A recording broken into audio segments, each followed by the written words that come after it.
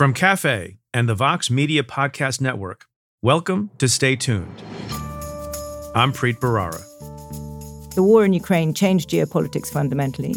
The energy shock has accelerated the Greens transition, but also made it much trickier and much more complicated. And we're now in a completely different inflationary environment. So you add all of those up, the world is very different.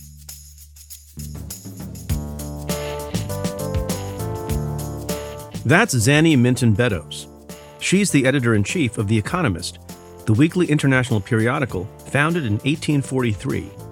Beddoes has been a journalist at The Economist since 1994, and in 2015, she became the first woman to lead the storied publication.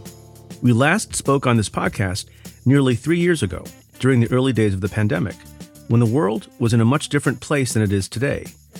Beddoes joins me to discuss the state of U.S.-China relations, whether AI technology should be regulated, and an unexpected silver lining of Russia's war in Ukraine.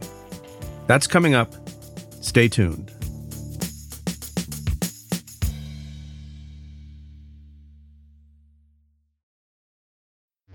Support for this podcast comes from Planned Parenthood.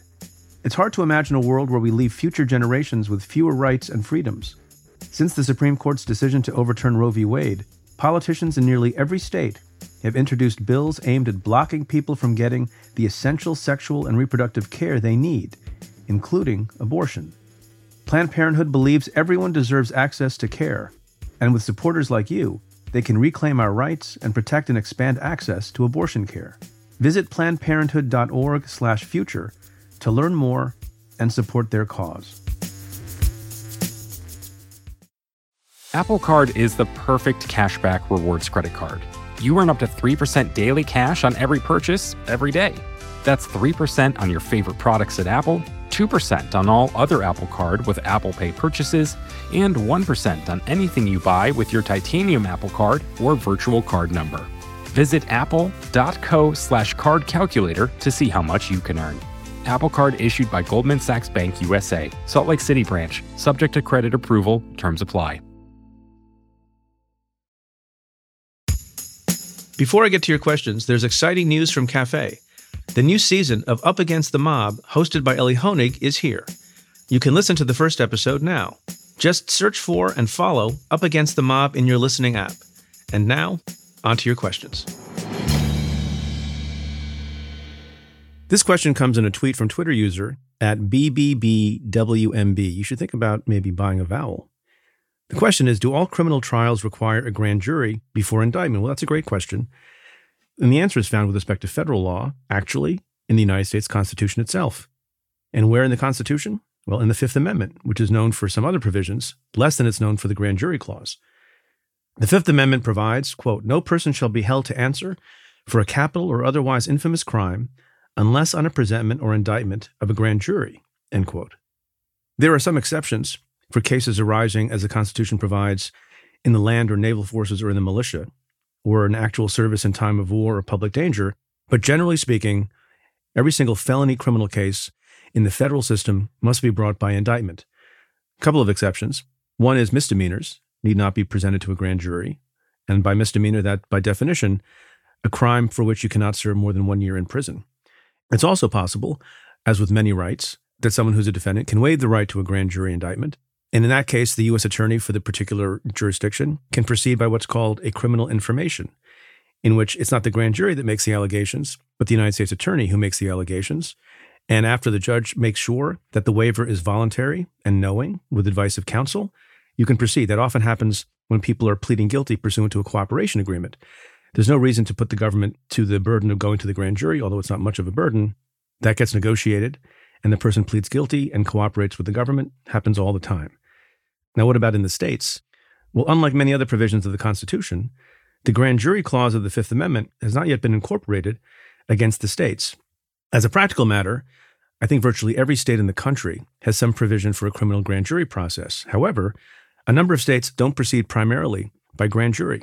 They proceed by what's known as a preliminary hearing, where probable cause is established by a judge so that the criminal case can proceed. This question comes in an email from Mike. Preet, do you think Mike Pence will get out of testifying in the January 6th investigation? I heard both Trump and Pence are fighting the subpoena? So that's an interesting question, and one that Joyce Vance and I have talked about on the Insider podcast more than once. It's not surprising that both Trump and Pence are trying to prevent testimony pursuant to the subpoena. As you've also learned, if you listen to the podcast for any length of time, the likelihood of succeeding in avoiding testimony under a subpoena from a criminal grand jury is much, much lower than avoiding testimony from a congressional committee. Pence successfully avoided that, in part because the subpoena was never issued to Mike Pence, and that's a matter of some controversy with respect to the January 6th committee. Partly, as we know now, that was a strategic decision because the January 6th committee did have testimony from people who were very close to Mike Pence, including his chief counsel, including his chief of staff, and they're allowed to use hearsay evidence for purposes of making their report. So I presume they thought that given the fact that they had that evidence and that testimony, and also the fact that the clock was ticking and the committee was likely to come to an end because power changed hands in the Congress, they decided not to send a subpoena to Mike Pence. Not so with the special counsel who's overseeing the January 6th investigation. Trump and his lawyers are making the usual broad blanket statements about executive privilege. I don't know how much a court will put stock in that. More interestingly and somewhat cleverly, Mike Pence and his lawyers are making the argument that because part of Mike Pence's role, and on the day in question, January 6th, his role was to act ministerially as the president of the Senate, because that's one of the roles of the vice president, and therefore is entitled to the protection of a clause in the Constitution, the speech or debate clause, which says he can't be made to answer for things he does in his official duties as a member of the Congress. And if that seems like too cute an argument by half, it's because it is a little bit. That's how I feel about it. Will a judge accept the argument? I don't know. But one reason why people speculate that it's a stronger argument than it seems at first on its face is that there have been administrations before, including Democratic administrations, who have made arguments about the protections that a vice president is accorded because of that dual role as president of the Senate, someone who breaks ties or does something ministerial, like Mike Pence was supposed to do on January 6th, which was to certify the results of the election. My prediction at the end of the day is that Mike Pence will be forced to testify in some manner and with respect to some scope of the questions that are being put to him by the grand jury. He's not going to get blanket immunity either based on the speech or debate clause argument or the executive privilege argument. There are lots and lots of reasons why there are things that he and President Trump discussed that would be important enough to overcome the privilege or the speech or debate clause argument. It's also the case that the government will argue some amount of waiver has taken place because Mike Pence has written a book in which he talks about a lot of things, including things that I'm sure the grand jury will want to know and prosecutors will want to ask questions about that have already been divulged, and peripheral to the things that have been divulged, also which have probably been waived. I think the other possibility is we don't see a conclusion of the litigation about the grand jury, and there's some negotiated end to the impasse. Part of what's going on here, I believe, is not that Mike Pence has such a deep-seated belief in a principle of the speech or debate clause or the executive privilege argument or anything else, but a political situation he's in. He's running for president in 2024, most likely. One of his rivals will be his former boss, former President Donald Trump. And Pence does not want to further alienate Donald Trump's base by looking like he's too eager to testify in a way that would be to the detriment of Donald Trump. So he's got to fight this, I think, more for optics and political reasons than for principled reasons.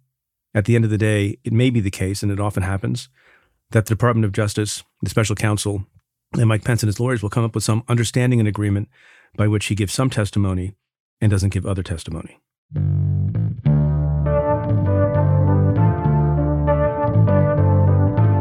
We'll be right back with my conversation with Zanny Minton Beddoes.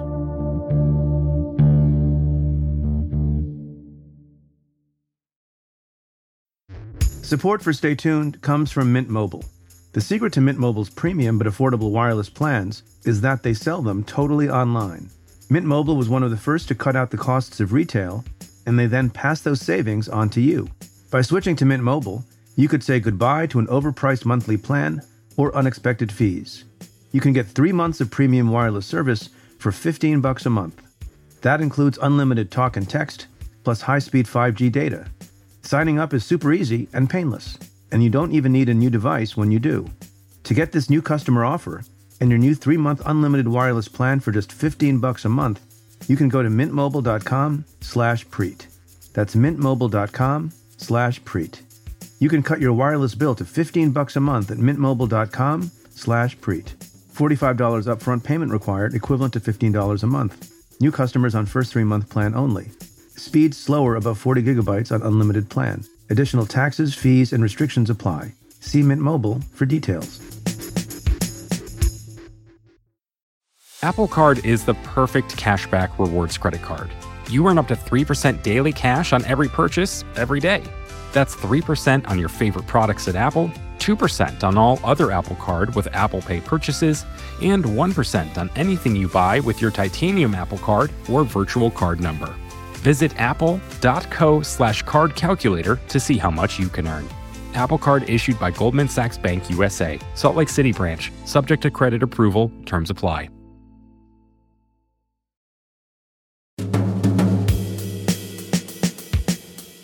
Zanny Minton-Beddoes began her career at The Economist 3 decades ago as an emerging markets correspondent. Since becoming editor-in-chief in 2015, she's overseen significant subscriber growth and increased the weekly publication's digital presence around the world. Zanny Minton-Beddoes, welcome back to the show. Thank you for having me again. As we were discussing right before we hit the record button, you are coming to us on tape from the kingdom that is still united. Am I right? The kingdom that is indeed still united, yeah. And you are actually in, I imagine, some posh Economist office and studio, correct? While I'm in the basement of my home. Well, I don't know about posh, but I am in a studio in the Economist office. I'm not in my home office.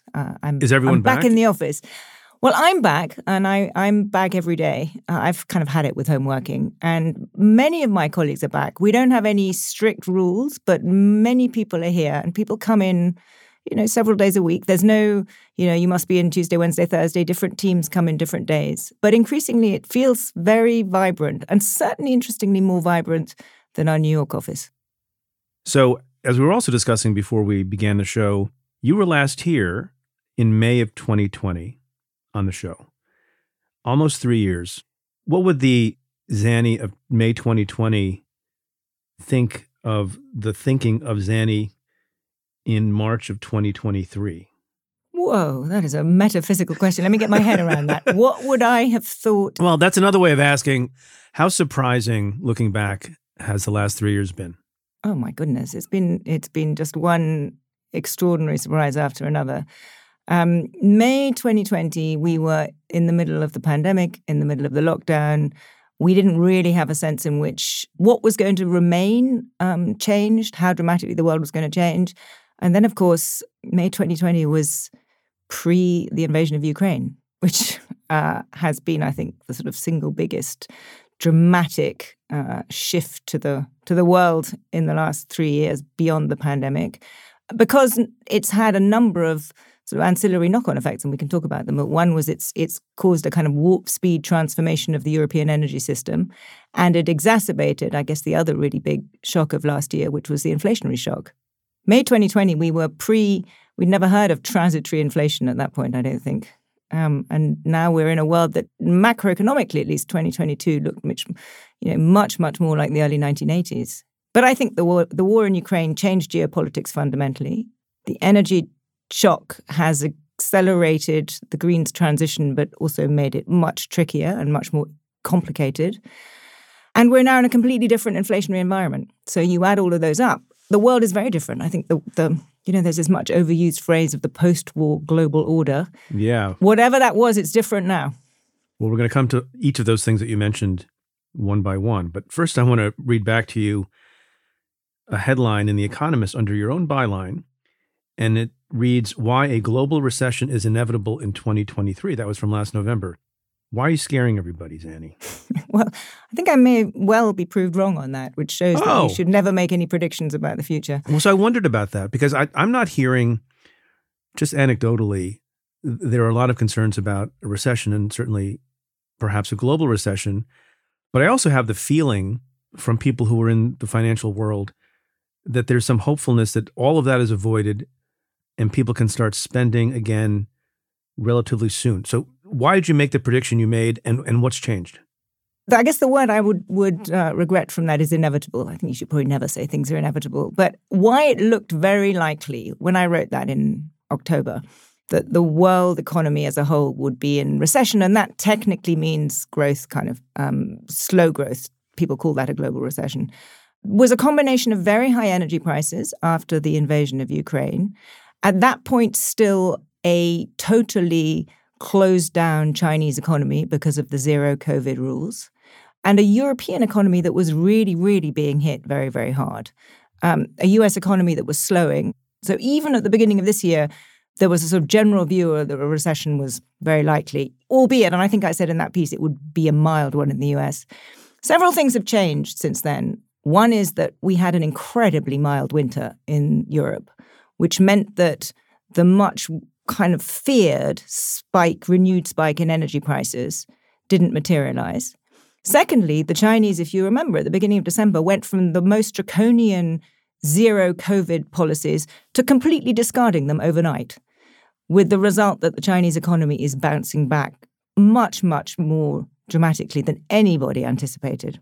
And thirdly, and I think this is the bit that certainly I underestimated, is the strength both of the US labor market and the strength of the US consumer.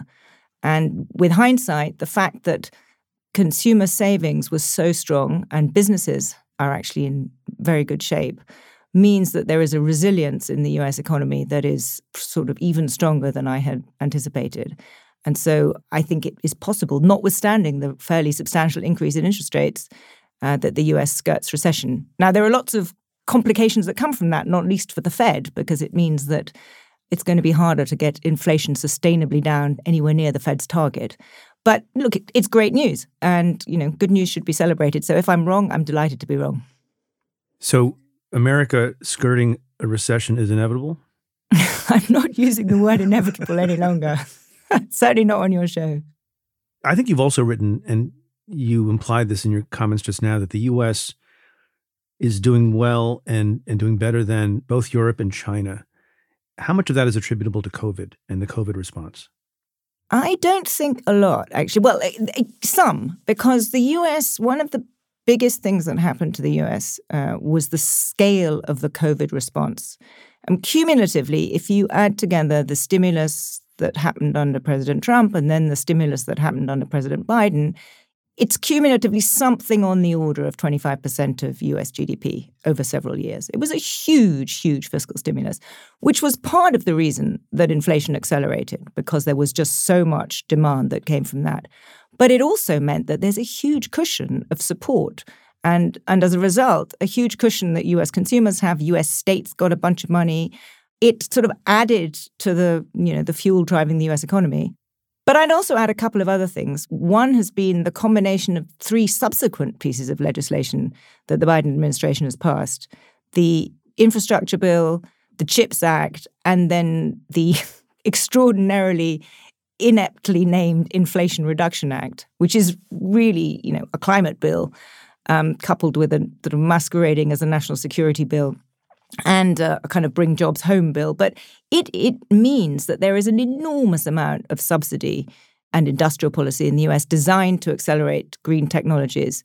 And that is, creating a huge incentive for investment. So there's been a ton of government support in the US. I mean, the US, we did some calculations that by some metrics, the US now spends more on industrial policy as a share of its economy than France. And France is, famously dirigiste. But all of this has been a boon for the US economy. And you saw what happened to the dollar last year, which soared because the Fed was raising rates, but also because growth prospects in the US are much stronger than Europe and China. And just a couple of words on Europe has really, really been hit by the war in Ukraine and the rise in energy prices. Don't forget the US is an energy giant and Europe is an energy importer. And although the Europeans have reacted, and in some ways remarkably so, Germany in particular went from, I think it was 55% of its natural gas came from Russia, huge reliance, to really transforming that overnight in a way that not many people expected. But as a result, energy prices are much, much higher in Europe. And European industry is being hit. And lots of European industry is thinking about, well, there's huge subsidies if I invest in the United States available. So benefit to the US economy, relatively harder hit European economy. And then China, now doing better now that it's abandoned zero COVID, but also has some long-term challenges. One is the kind of aftershock of President Xi Jinping's clampdown on the big tech sectors. He's got a very statist, party-dominated economic model, and he really clamped down, famously on Jack Ma and Alibaba, but other big tech giants. And so the environment there is much trickier. And secondly, the property sector in China is in a real mess, and they haven't sorted out that mess. And then thirdly, on a kind of longer-term perspective, Chinese demography isn't so great. I mean, one interesting thing that is happening in 2023 is that India is overtaking China as the world's most populous country this year. And China's medium-term demographic outlook really is quite dramatically bad.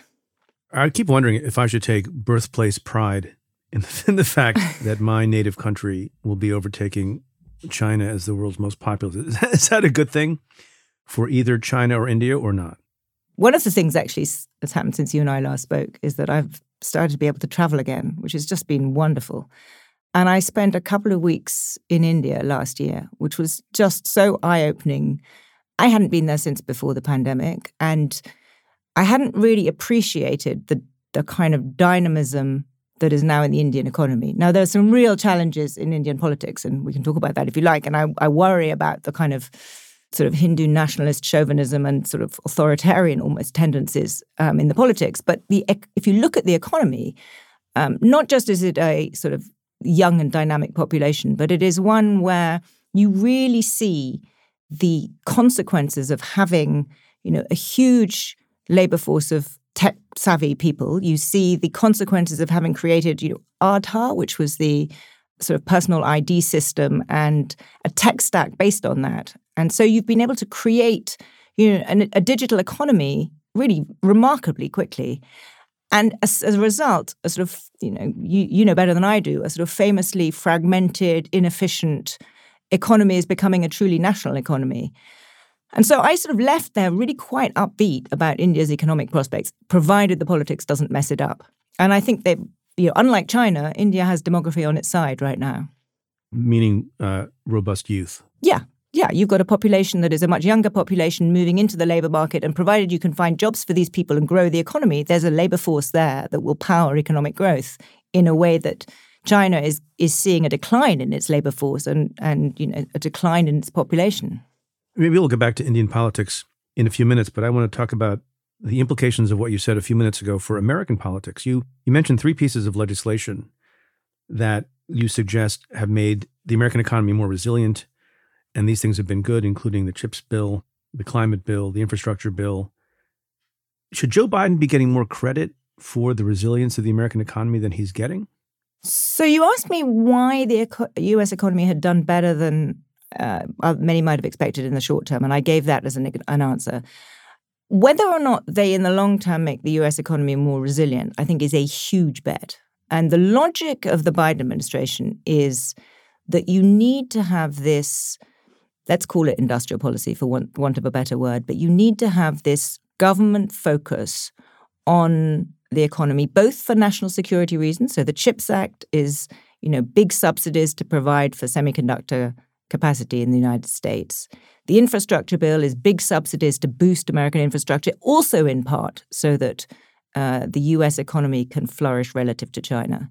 And then the Inflation Reduction Act, as we discussed, is essentially to boost green technology, but also to create jobs in the United States. And there's a very clear sort of protectionist veneer over the Inflation Reduction Act. The green technologies have to be to get the credits, the tax credits, which are supposed to drive this investment. New stuff has to be produced in the United States.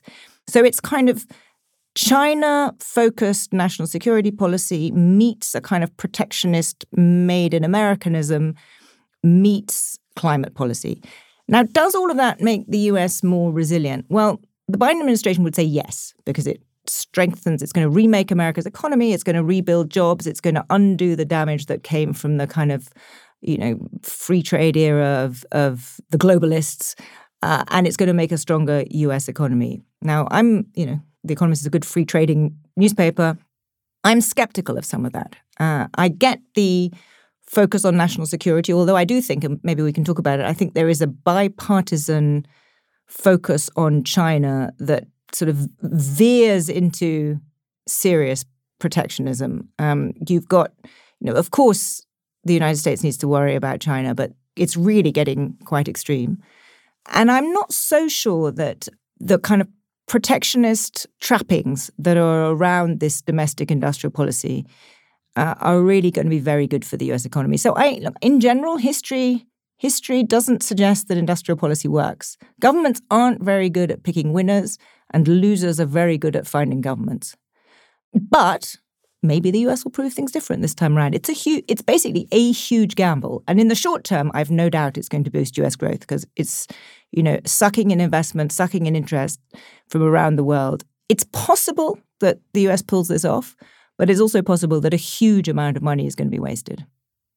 You mentioned the bipartisanship surrounding China, and I've talked about that on this podcast on a number of occasions. And I quote a government official who said to me that of all things going on Capitol Hill, there's maybe most overlap on reaction to China, and we're in a moment where it is impossible to be too harsh on China.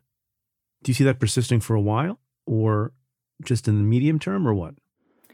Yeah, I would completely agree with that. And I think it's really struck me that every time I go to the US, it's the one thing that I can find people on both sides of the aisle agreeing on. Yeah. You cannot be too tough on China. And what's worrying about that is that it develops its own logic, because for every politician, the risk is to be branded soft on China.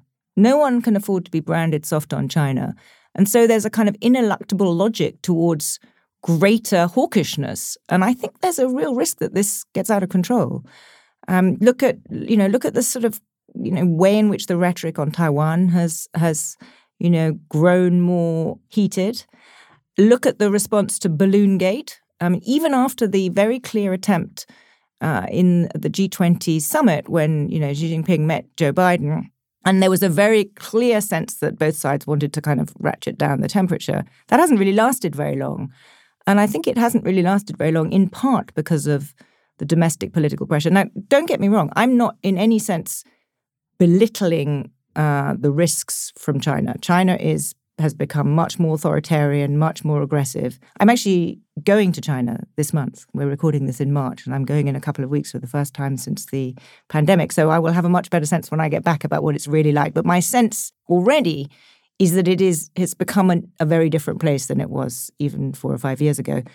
So I'm not kind of belittling concerns about China, but I do think there is a sense in which the US is risking some of the underpinnings which have for decades been the sort of hallmarks of American strength. And let me just give a couple of examples. I mean, one, to go back to the whole industrial policy meets protectionism, this view that everything has to be seen through the prism of national security and concern about China can very easily be interpreted by the rest of the world, and indeed is being interpreted, as the US, which used to be the country that believed in multilateralism, believed in the kind of rules-based international economic order that it set up, is now flouting all of those rules. It's weaponizing economic policy, it's imposing export controls, it's using massive subsidies in the name of, concerns about China. But in the rest of the world, that's seen a little bit as the US wants to keep China down and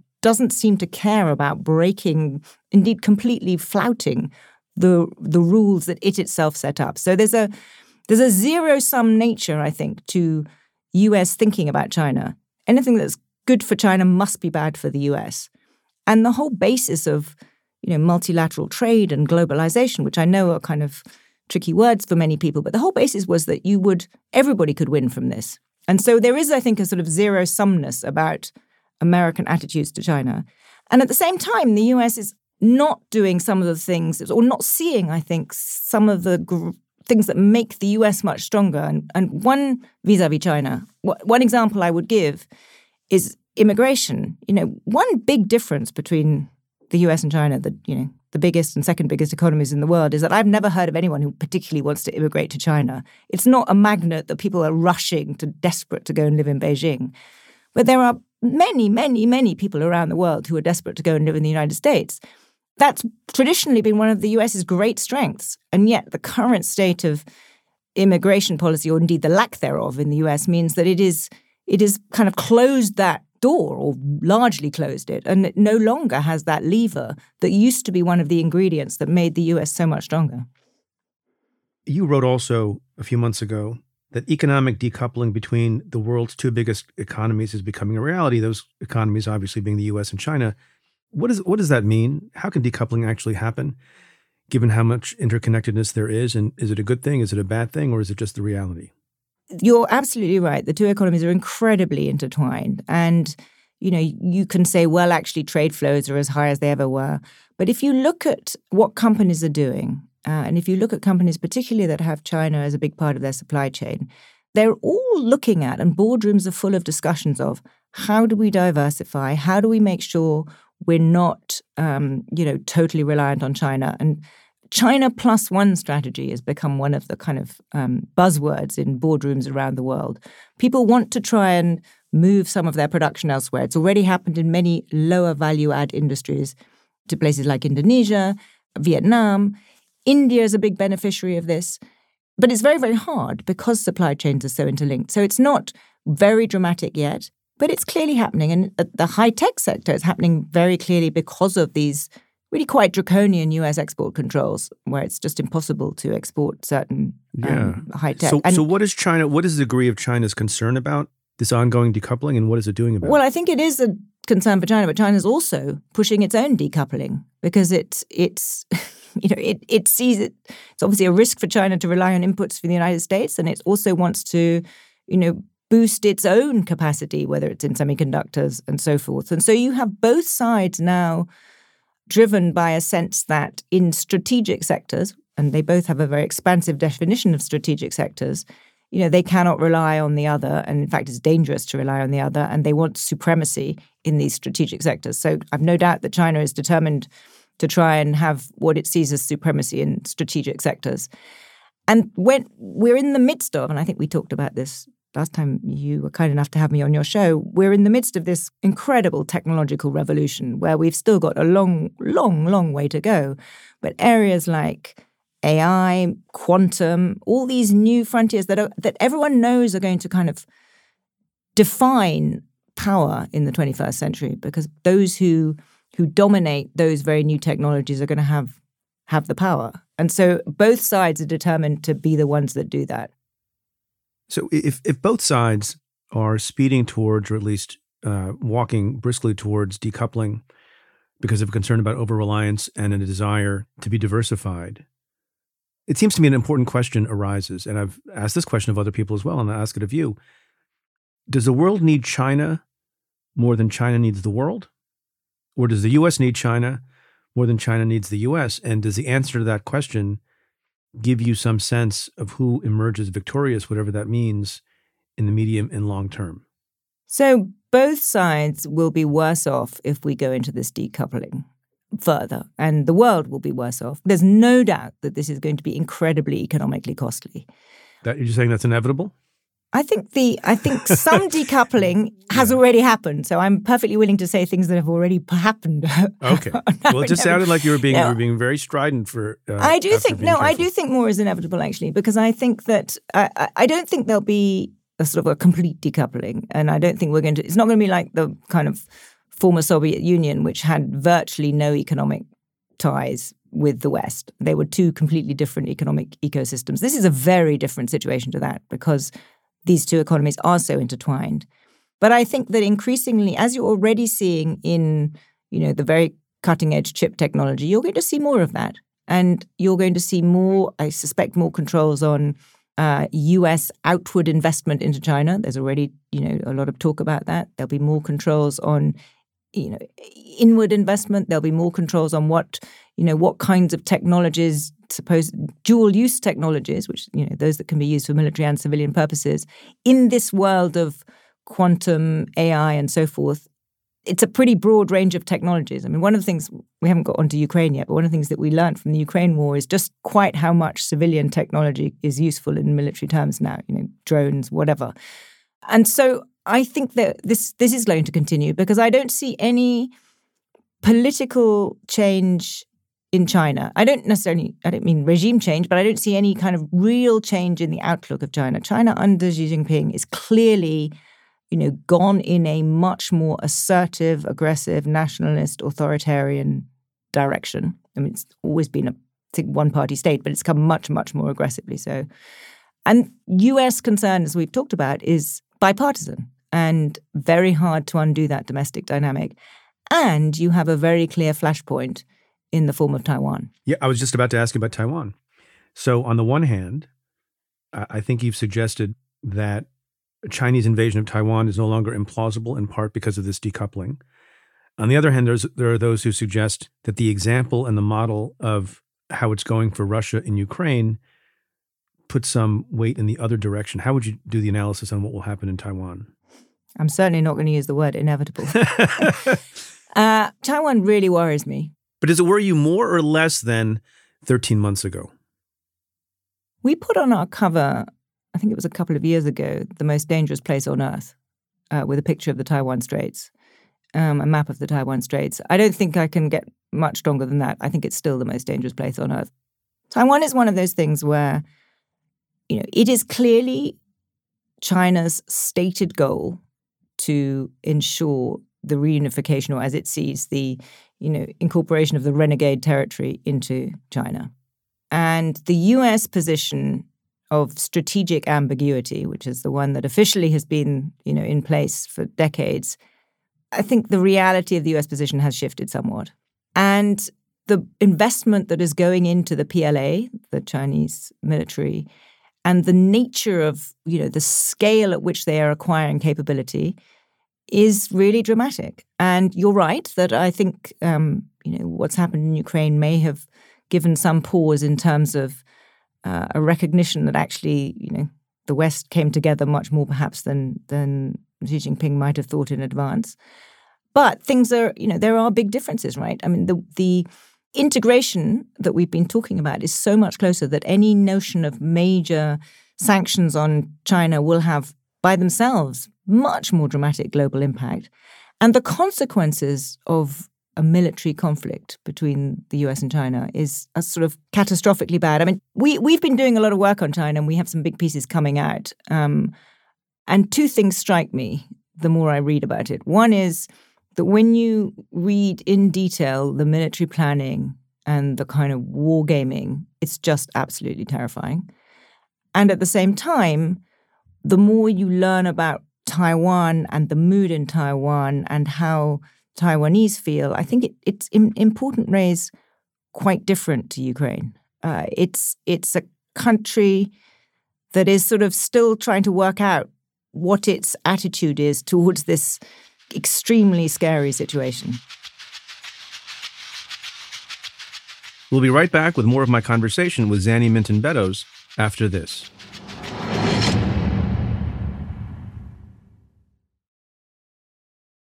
One of the reasons things have gone south for Russia in Ukraine is that it has a terrible military. And there's corruption in its ranks, and the machinery and the weaponry is outdated, and we overestimated them. No one is overestimating the Chinese military and its operations, correct? Well, we don't know that, right? Had we had this conversation the 22nd of January, 2022, you might have said to me, well, the Russian military that's massing on the borders of Ukraine is a pretty serious military. And I think everyone thought that Kyiv would fall within days. Exactly. Everyone thought Kyiv would fall. And so I'm not sure I would want to extrapolate from that, the Chinese military is untested. They are spending a huge amount on it. It's now got more naval ships than the U.S. military. They've been investing like crazy, but they haven't actually been involved in conflict, and so it's not clear how well it would perform. And I've learned from this time last year about the Russian militaries, which performed remarkably differently to what anyone was expecting. Yeah. So that's one where I was going to say one would have to wait and see, but I hope we never see. So I hope this is never tested. I hope also. You said something earlier in the conversation about the political situation in the United States insofar as no one can be seen to be branded as soft on China. But there are people in the political system, not a lot, but some, who do not mind being branded as soft on Russia. Why would that be? So I don't think those people would say they were being soft on Russia. But I know what you mean. And I think there are people, particularly on the sort of fringes or the kind of outer edges of the Republican Party, who clearly think that there is, mileage in going down the route of, why are we spending so much on Ukraine? What's the point of this? And they say Russia is not our enemy. And and there's no U.S. strategic interest, and the real interest is China. I, of course, think that's completely wrong. And I think that if, Russia's invasion of Ukraine and what happens there is it's an absolute test case of, whether we live in a world where might makes right and it's okay to go and invade your neighbor. And Russia thinks it is in an existential struggle with the West, and it will be a huge, huge loss of kind of sense globally of Western resolve if Ukraine is defeated. So I think and of course, I would say this in living in Europe, and having been there, I mean, I went to Kiev almost a year ago, exactly, actually, 3 weeks after the war started, and was the first outside journalist to come to Kiev to meet Zelensky. And it was profoundly affecting. And I felt very viscerally what everyone who has gone there feels, which is that I was going into an environment that I knew only from World War II films. And it's for those of us in Europe, I think it's a sort of it's very, very real. Not just because it's less than 2 hours flight from London. You fly to Warsaw, you get on a train, you're at the border, and you're in Europe, but suddenly you're in this war zone. So I say that because it does feel different if you're in the United States, and I've been in the US a few times in the last year. But what is striking to me is how the Biden administration and the president himself really understand what is at stake here, and actually, so do the leadership of the Republicans in Congress. And I'm struck that there are many, many Republicans who are very determined to continue the support and understand what is at stake. I was just at the Munich Security Conference a few weeks ago, and there's huge numbers of senators and congressmen, but there are definitely people within the Republican Party who have a much different attitude, and no doubt see some kind of electoral gain in that. You refer to them as fringe, and I think that's an apt label. But the fringe is getting larger. Yeah, you're right. You're right. The fringe, they're fringe, and I used fringe, and I was saying it, I thought as I was saying fringe, I thought that probably underplays it. It is still a minority view, substantially minority view, but over time, that may well change. There will, and I also think that as we go into 24 in the US, in the Republican primaries, this will become a kind of defining position for some. It already differentiates, some of the the one candidate who is declared, and some of the kind of those who haven't, but everyone assumes will be candidates. At the same time, I think that that's why this year is so important, because too many people, I think, still believe that somehow, the Ukraine war will be over and we will go back to, the world of pre the invasion, and we won't. Yeah, I want to ask you about that. At some point, I'll ask you how you think things will get resolved in Ukraine. But assuming there is a good resolution from the perspective of the West and Ukraine, you have written that the stakes here are very significant for what the security of Europe will look like, because you will at some point have Ukraine with the largest army and the most battle-tested, battle-ready army in Europe. What does that mean for European security and the balance of power? So I think this war has fundamentally changed Europe. And for as long as Vladimir Putin is in the Kremlin, and possibly even longer, depending on who his successor is, this war is not in any meaningful sense going to be over.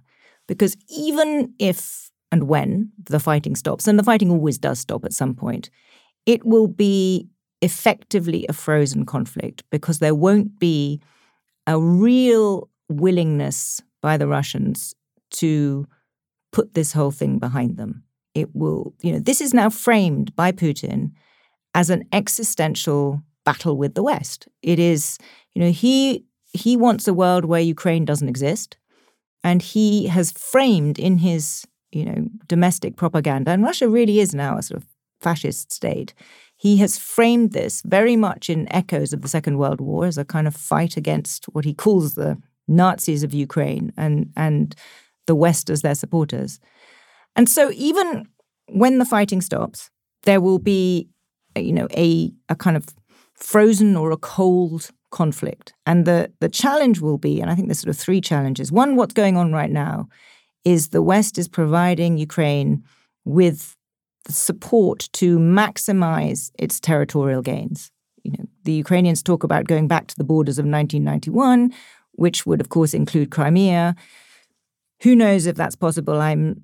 But well before that, there's a lot of land to still be regained in the south and the east, and it's not, what the next few months is going to be about is maximizing Ukrainian territorial regaining.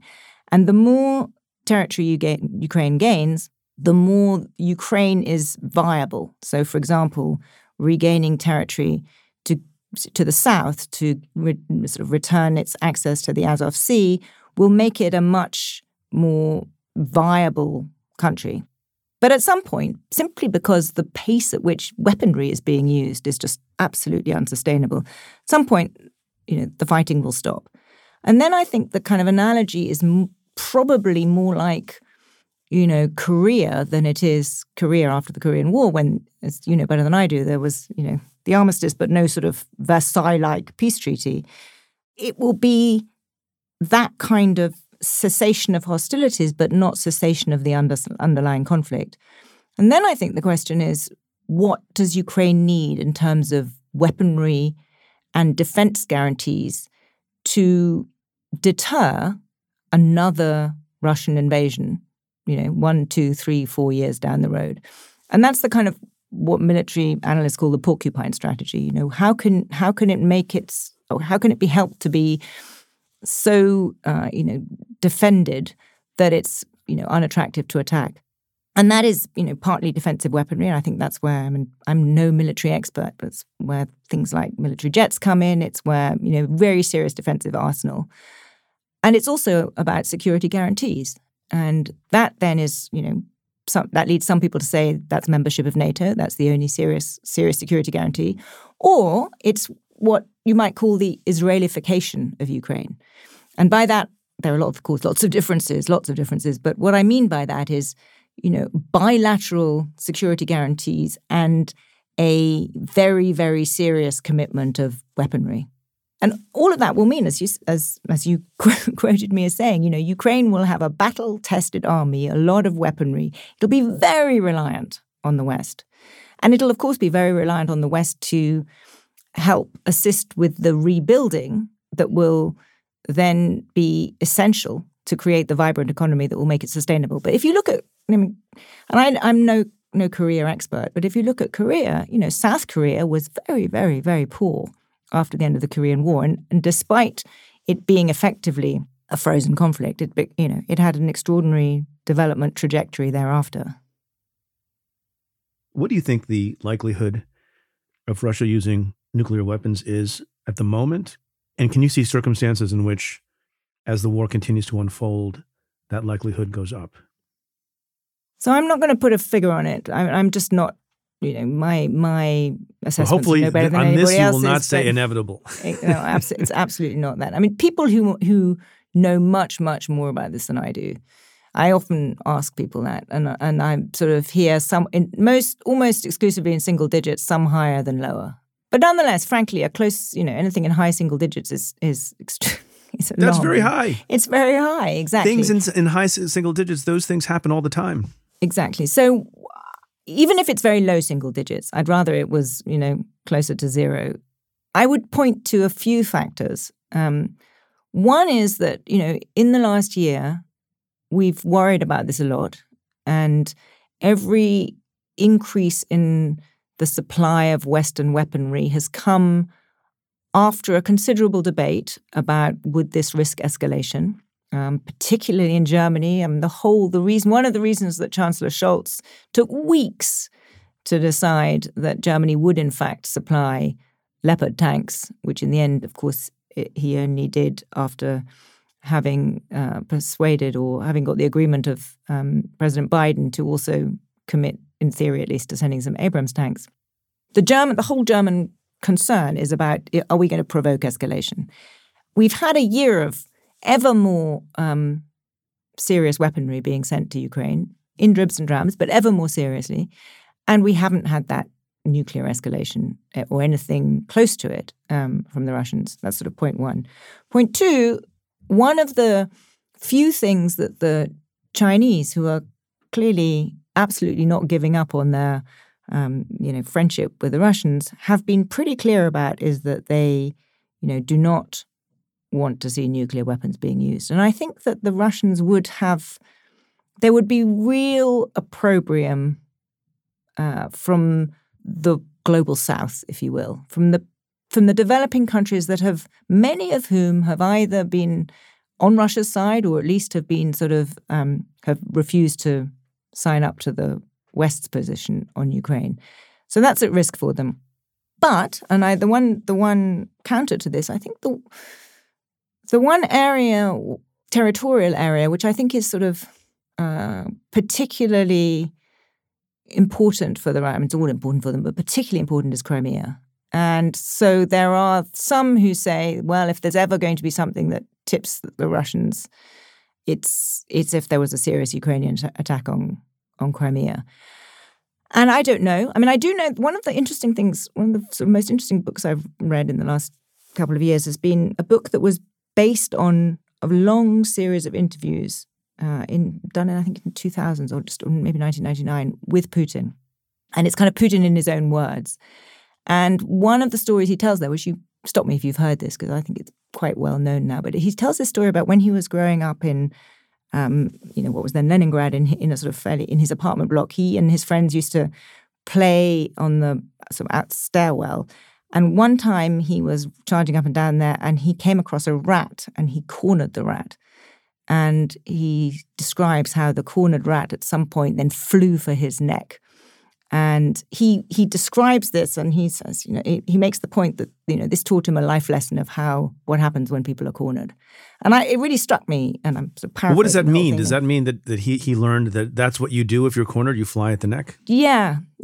And it makes you wonder, makes me think that, there might be, you could say, look, the last year has shown us that we should really just discount this concern about Russian escalation because it hasn't happened again and again and again. The West has supplied more weaponry and there hasn't been a, Russian resort to anything extreme. Not yet.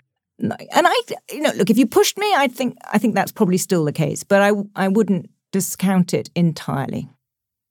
Most of these conversations, it seems to me, revolve around the scenario in which Ukraine continues to do well and it's done better than expectations. And the rat analogy, what happens if Putin starts losing more and more badly? I wonder about the opposite scenario. And maybe that's not likely, and I'm not a military expert either. But let's just consider it for a moment, and then we'll talk about something else. Let's say the war starts going better for Putin and Russia, and they start taking more territory, and the likelihood of Ukraine taking some territory back comes off the table, and the Ukrainian army is besieged, and things are just going poorly, and they go more poorly. Then the debates in Germany and the U.S. and elsewhere will be what?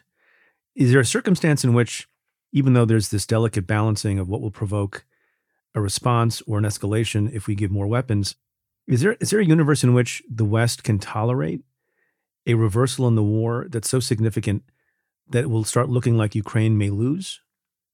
I think the answer is pretty clearly no, but I also Right. don't think that's very likely. I really don't think that's likely because I think one of, what we've seen a year on, I think the Russians occupy just under 20% of Ukrainian territory. They have failed abjectly failed in their attempts to take Kiev. They've failed in their attempt to completely cripple the country over the winter with their attacks on infrastructure, particularly on power infrastructure.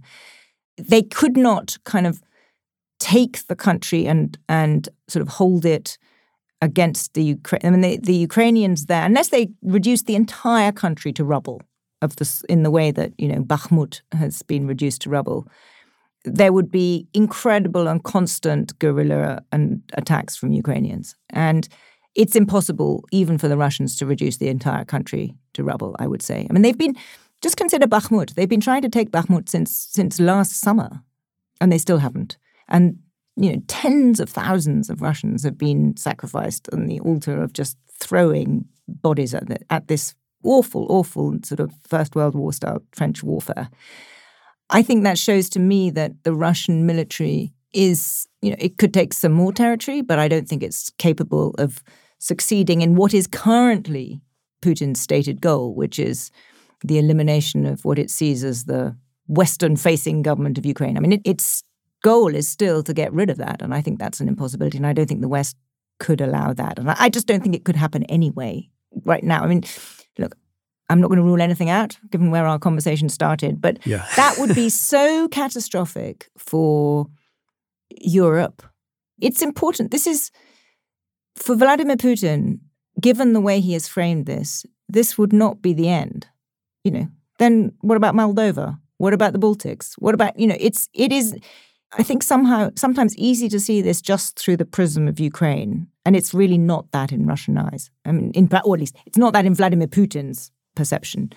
And so I think I'm sure we can construct scenarios where there's a sort of mass withdrawal and no support, but I find that very hard to conceive of. And if it did, we should just be very conscious of what the consequences are. And so I'm going to try not to worry about that based on your advice. Well, no, the bigger point is that I think that some of these conversations that are happening within the Republican Party, or some of these positions that have been taken that sort of some come quite close to, what's our strategic interest here, and, who cares if that happens, fundamentally, I think, misunderstand the stakes involved in this. And it's not just some far-off country of which they may care little.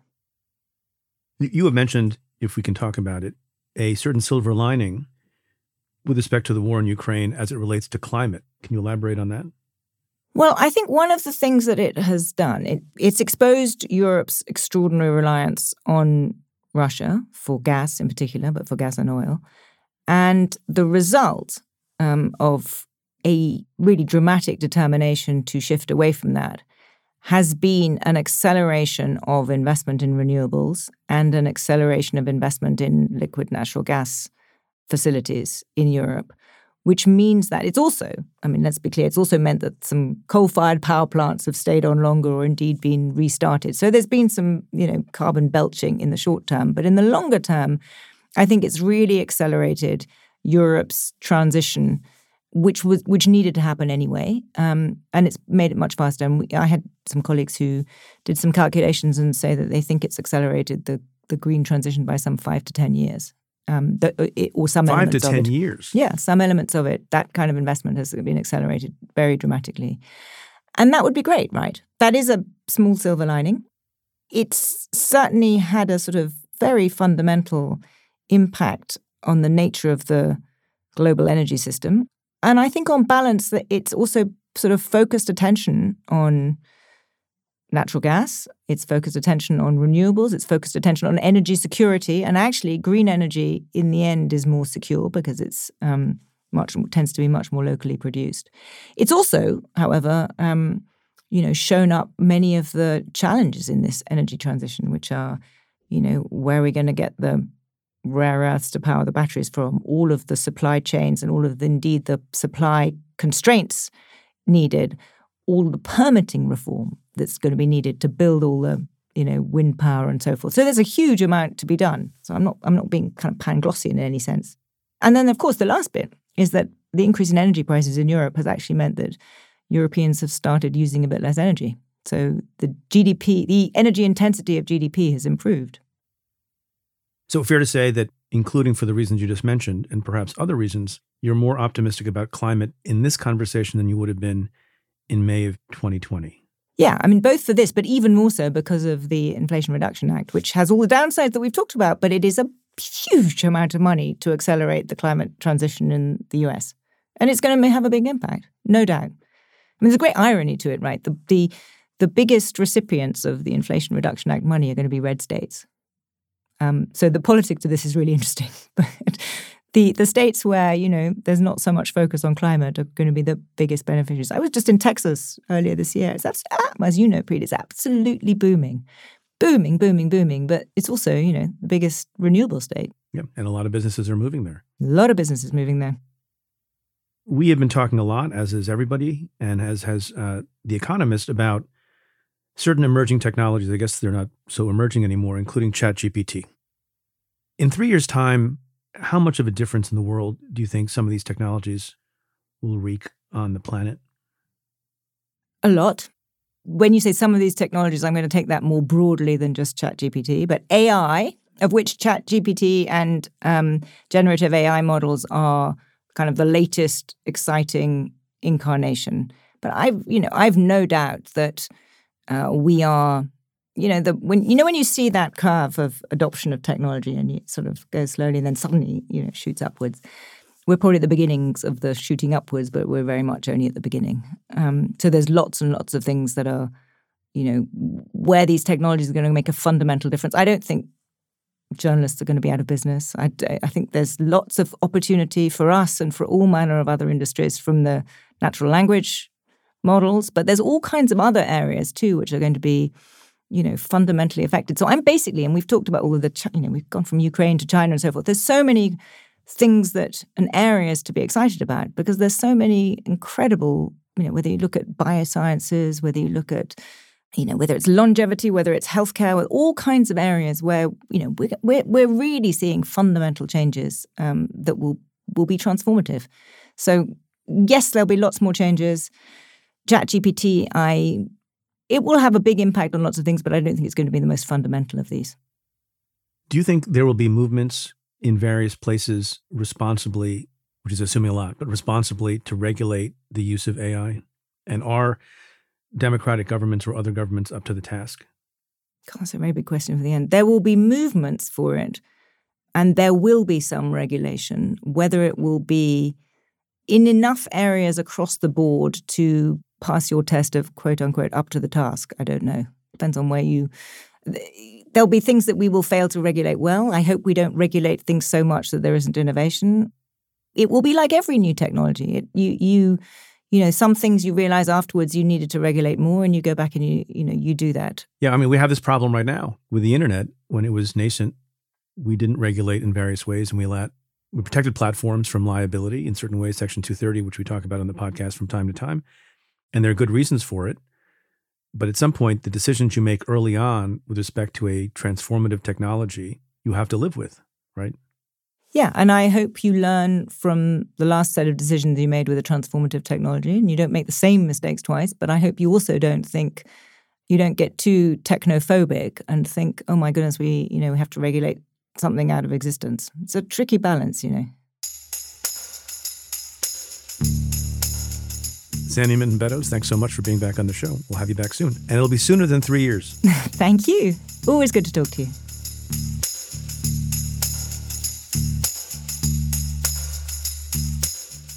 My conversation with Zanny Minton-Beddoes continues for members of the Cafe Insider community. To try out the membership for just $1 for a month, head to cafe.com/insider. Again, that's cafe.com/insider.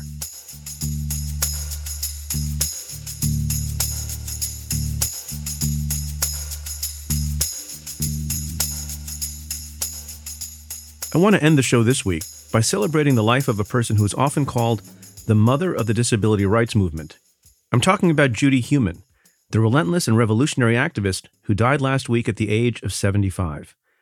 When she was a toddler, Heumann became a quadriplegic after a bout with polio. This was Brooklyn in the late 1940s, a time and place where people with disabilities had little access to libraries, schools, and public transportation, and faced discrimination in education and employment. For Heumann, that reality was made clear at an early age. When she was 5 years old, her mother tried to enroll her at a local elementary school. Judy was not allowed to be there, said the principal. What was the reason he gave? Her wheelchair made her a fire hazard. It wasn't long before Heumann was an outspoken activist, and fighting for access in public schools became one of her first battles. After graduating from college, Heumann applied to become a teacher in the New York City public schools, but the Board of Education denied her a teaching license, citing paralysis of both lower extremities. Heumann sued the Board of Education, and they eventually backed down. She became the first wheelchair user to teach in New York City. Perhaps her most high-profile moment came in 1977, when she was just 29 years old and led what would become the longest nonviolent occupation of a federal building in American history. 4 years earlier, President Nixon had signed the Rehabilitation Act, which contained the first federal civil rights protections for people with disabilities. But officials had repeatedly delayed implementing the most important provision, Section 504. The law required making federal buildings across the country more accessible, which would be costly. So politicians were kicking the can down the road. And Joseph Califano Jr., the Secretary of Health, Education, and Welfare under President Carter, said he wanted even more time to study and examine the 504 regulations before authorizing them. So disability rights activists occupied federal buildings around the country. Judy Heumann organized a group of more than 100 protesters in San Francisco and led a sit-in that would last for over 3 weeks. As the other demonstrations petered out, Heumann's stayed strong. Nearly a month into the sit-in, Califano signed the 504 regulations. That fight paved the way for the Americans with Disabilities Act of 1990, the ADA, which prohibited discrimination against people with disabilities in all areas of American life, including public and private spaces. I spent a good amount of time enforcing the ADA when I was U.S. Attorney. Heumann was relentless as an outside activist holding government accountable, but she also understood that she could make a difference inside government. During the Clinton administration, she served as an assistant secretary in the Department of Education, and during the Obama administration, she served as a special advisor to the State Department. She also mentored younger generations of activists, particularly women with disabilities. And she never stopped speaking out, at rallies, on podcasts, in movies, on Capitol Hill. Everywhere she went, she stressed that disability is not inherently a tragedy, but rather a reflection of society's restrictions. As she once put it, quote, "Disability only becomes a tragedy when society fails to provide the things we need to lead our lives, job opportunities or barrier-free buildings, for example. It is not a tragedy to me that I'm living in a wheelchair," end quote. If you want to learn more about Heumann's life and work, check out the 2020 Netflix documentary, Crip Camp. I highly recommend it. It traces the roots of the disability rights movement to a small summer camp in upstate New York, where Heumann worked as a counselor in 1971. She was then just 23, and the film beautifully captures her smarts, courage, and charisma. It's now over 50 years later, and in that time, Judy Heumann changed the world. And that's quite a legacy to leave. Judy Heumann, rest in peace.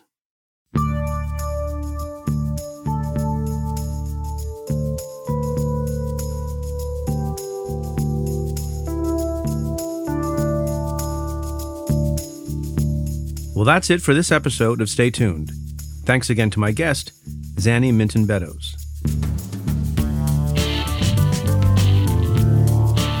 If you like what we do, rate and review the show on Apple Podcasts or wherever you listen. Every positive review helps new listeners find the show.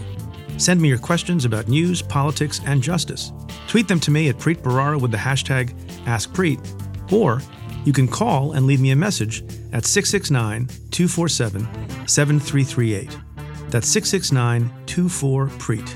Or you can send an email to letters@cafe.com. Stay Tuned is presented by Cafe and the Vox Media Podcast Network. The executive producer is Tamara Sepper. The technical director is David Tatasciore. The senior producers are Adam Waller and Matthew Billy. The Cafe team is David Kurlander, Sam Ozer-Staten, Noah Azulai, Nat Weiner, Jake Kaplan, Namita Shah, and Claudia Hernandez. Our music is by Andrew Dost. I'm your host, Preet Bharara. Stay tuned. Apple Card is the perfect cashback rewards credit card. You earn up to 3% daily cash on every purchase every day. That's 3% on your favorite products at Apple, 2% on all other Apple Card with Apple Pay purchases, and 1% on anything you buy with your titanium Apple Card or virtual card number. Visit apple.co/cardcalculator to see how much you can earn. Apple Card issued by Goldman Sachs Bank USA, Salt Lake City branch, subject to credit approval, terms apply.